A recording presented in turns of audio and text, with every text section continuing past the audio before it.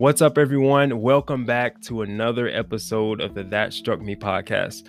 Thank you guys for joining in. And on this podcast, we talk about living our best life. We're having practical talks and conversations around living our best life and the life that God desires for us.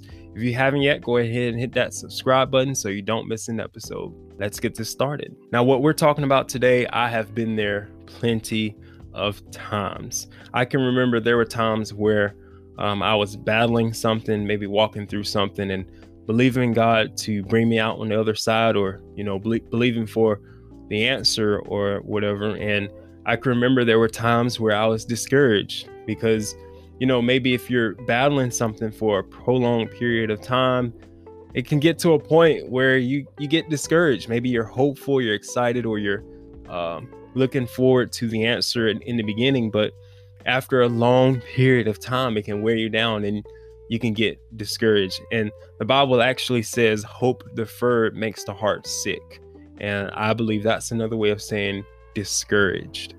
I want to share with you a foolproof way to get past discouragement, because maybe you're listening to this and you're there right now. You're in a place of discouragement, or you're depressed, or you're down. But here are the 2 points that I want to bring to you to get past discouragement.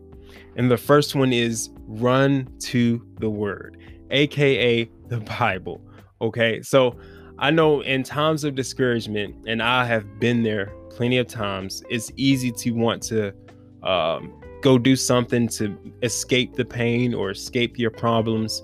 I want to encourage you to not do that.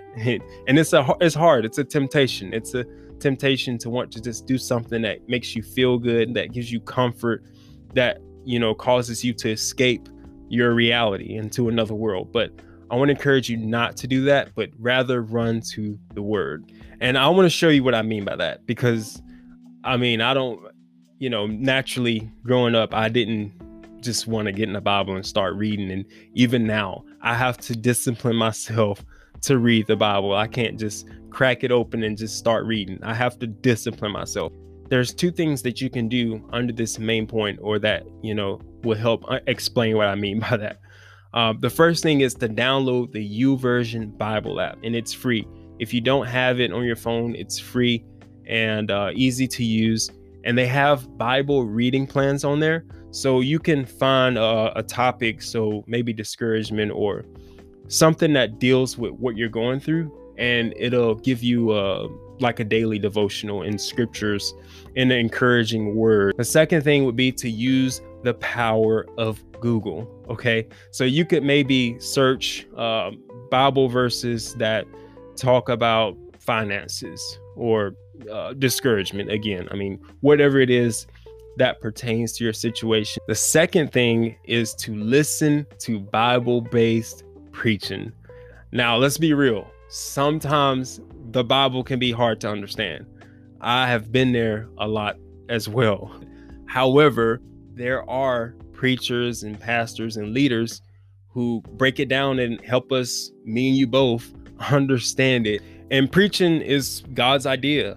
There was actually a story in the Bible where a man who didn't know what he was reading in the book of Isaiah, and there was a man of God, or you could say a preacher that came by, broke it down for him, and he ended up giving his life to Jesus because he was confused. He didn't know what he was reading. So I want to encourage you to listen to Bible-based preaching. Oh, and by the way, you can read the whole story in Acts chapter 8, verse 26 through 38. Now, here are a few people that I would recommend listening to. I listen to them. I believe they're great sources that you can listen to.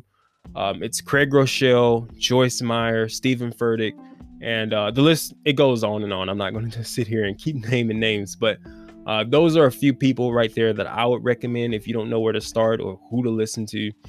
You can go on YouTube, search them, and find their messages, and they're very life-giving and uplifting. I hope you guys enjoyed today's podcast. I pray that it has a great impact on you.